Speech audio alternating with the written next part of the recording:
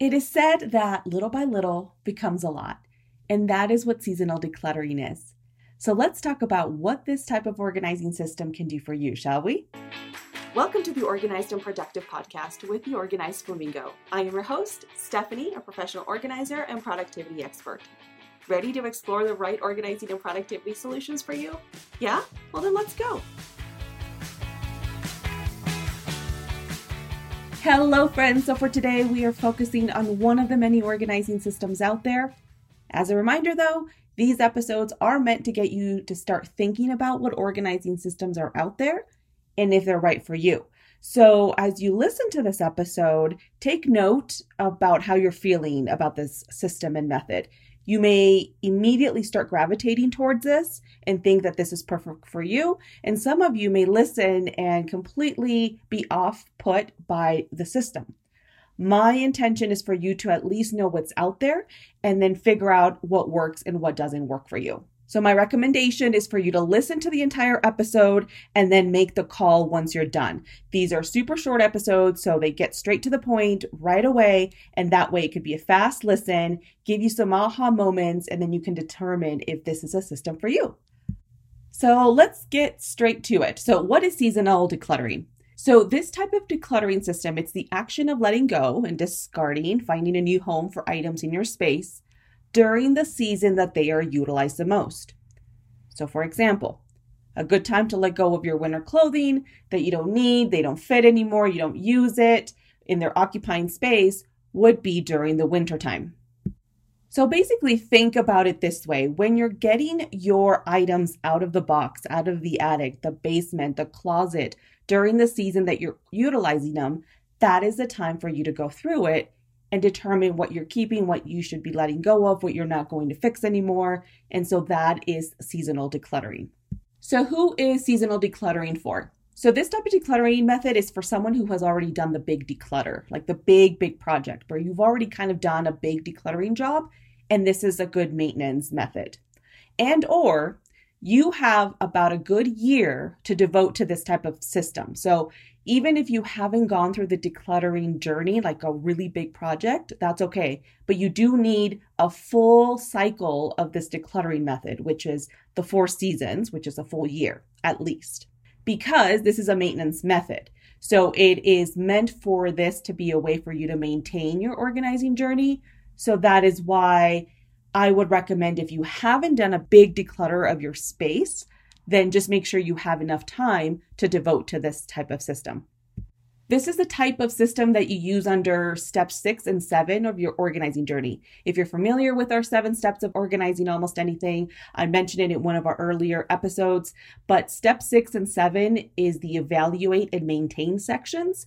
And those are the sections of the method where you just kind of see what's working for you, what isn't. Now you're just in maintenance mode. You're not going through the big projects, right? Like having to declutter and sort and just start from scratch. Okay, so now let's talk about who this is not for. So this type of system is not for anyone under a time crunch, or maybe you're on a deadline, because the process does take at least a full year to complete, because you're supposed to do it during each season, right? So if you're moving pretty soon, this probably won't be for you. This type of method won't be for you. If you need to do a big decluttering project, before in the next couple of months, a couple of weeks, it's just not really going to work because you will feel really pressured. And this is supposed to be more of a thoughtful, methodical type of method and system. Also, if you're going through a hoarding situation, I would not do this process because it delays the decision making. So if you're working with a hoarding specialist, or maybe neurodivergent where you're working with a coach that's helping you make decisions a little bit quicker, then this method won't be for you, because this is one of those systems where you can start overthinking very quickly and then not take any action. So ultimately, this is the type of system and method that really works best for those of you who are staying in one space for a long period of time, and you have the time to devote to this intentional type of declutter. Okay, so now for the really fun part. Let's get to the tips on how to have a seasonal decluttering session of your own. And if you're working with a professional organizer or somebody that's helping you through this, and you like the system, you are liking what you're hearing, mention it to them and ask them if this could work for you. Okay, so some of my tips are, if you plan on selling any of the items while you're going through this system, I would start selling them as soon as the season starts. So think, if again, we talked about the winter items, right?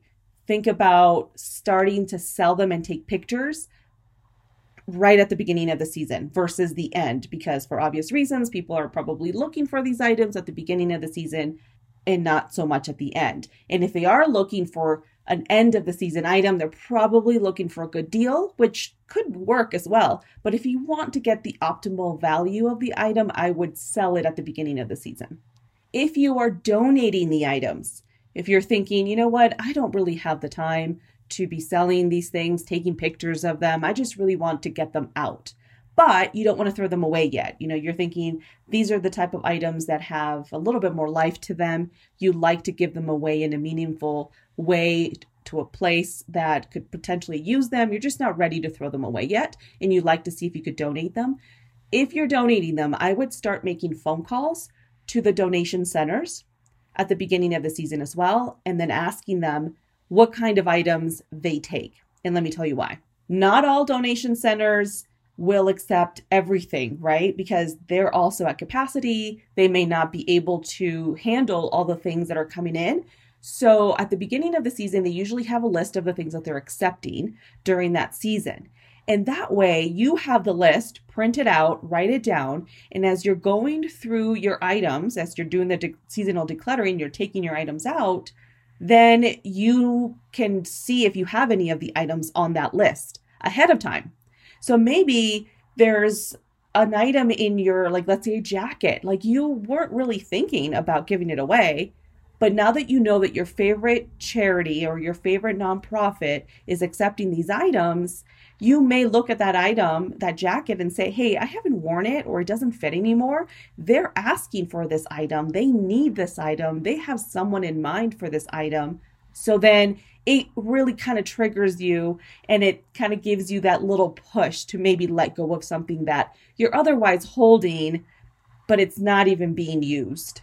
Another tip, if you will be using this method, is for the items that you do decide to keep. So you're going through the bins, right? The bins, the closet, the pantry, whatever it may be.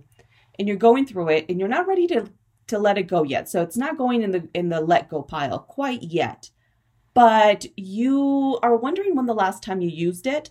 Go ahead and put a sticker. So get, colorful stickers or something, and then put it under the item or somewhere on the item so that you know that as of last year, the last time that you used that sticker, it hasn't been used. And so when you do use it, take the sticker off, and then that way you know that these items have been used and utilized more recently. So if you come across an item that has a sticker, and it's been there for year after year, because every year you're going to add a new sticker to it. And so if that item has 5 stickers, you know that for 5 seasons, it has been put back in the bin, and maybe it is time to let it go. So one additional advantage of seasonal decluttering is that you can let go as you take the items out. So you are really taking advantage of the action you already would be making, right? So if you're taking the items out for the season, why not also quickly declutter? Also, one bonus tip out of this is use a timer, right? So that it doesn't have to be overwhelming. So maybe devote an hour of the time that you're taking stuff out to look through the stuff and see what it is that you're using, what's broken, what you're no longer using, what doesn't fit. So it really works with the action you're already making, which is taking stuff out of the bin, out of the pantry during that season. And now you're evaluating what you haven't used or doesn't serve you and find a new home for it. This type of system is making organizing your home much more manageable and, dare I say, a little bit of fun. So this is perfect for those of you who also get really overwhelmed quickly or have a short attention span. Seasonal decluttering is just a fun way for you to organize your house without it being overwhelming, which is why I love this type of system. But again, it's not for everyone, but this is one of my favorite types of systems to maintain your organizing journey. So what do you think? Does this type of method sound manageable for you? I love to hear your feedback. So connect with us on Instagram or Facebook or the social media apps out there at The Organized Flamingo and share your thoughts. And if you do decide to use this system, I'd love to see your results or how your progress is going and cheer you on. And don't forget, if you need organizing guides, workbooks, and templates so you don't have to recreate the wheel, just head on over to theorganizedflamingo.shop for all of our organizing tools. Thank you for listening to the Organized and Productive podcast with the Organized Flamingo. If you enjoyed today's episode, I would love it if you leave a rating and review on your favorite podcast player.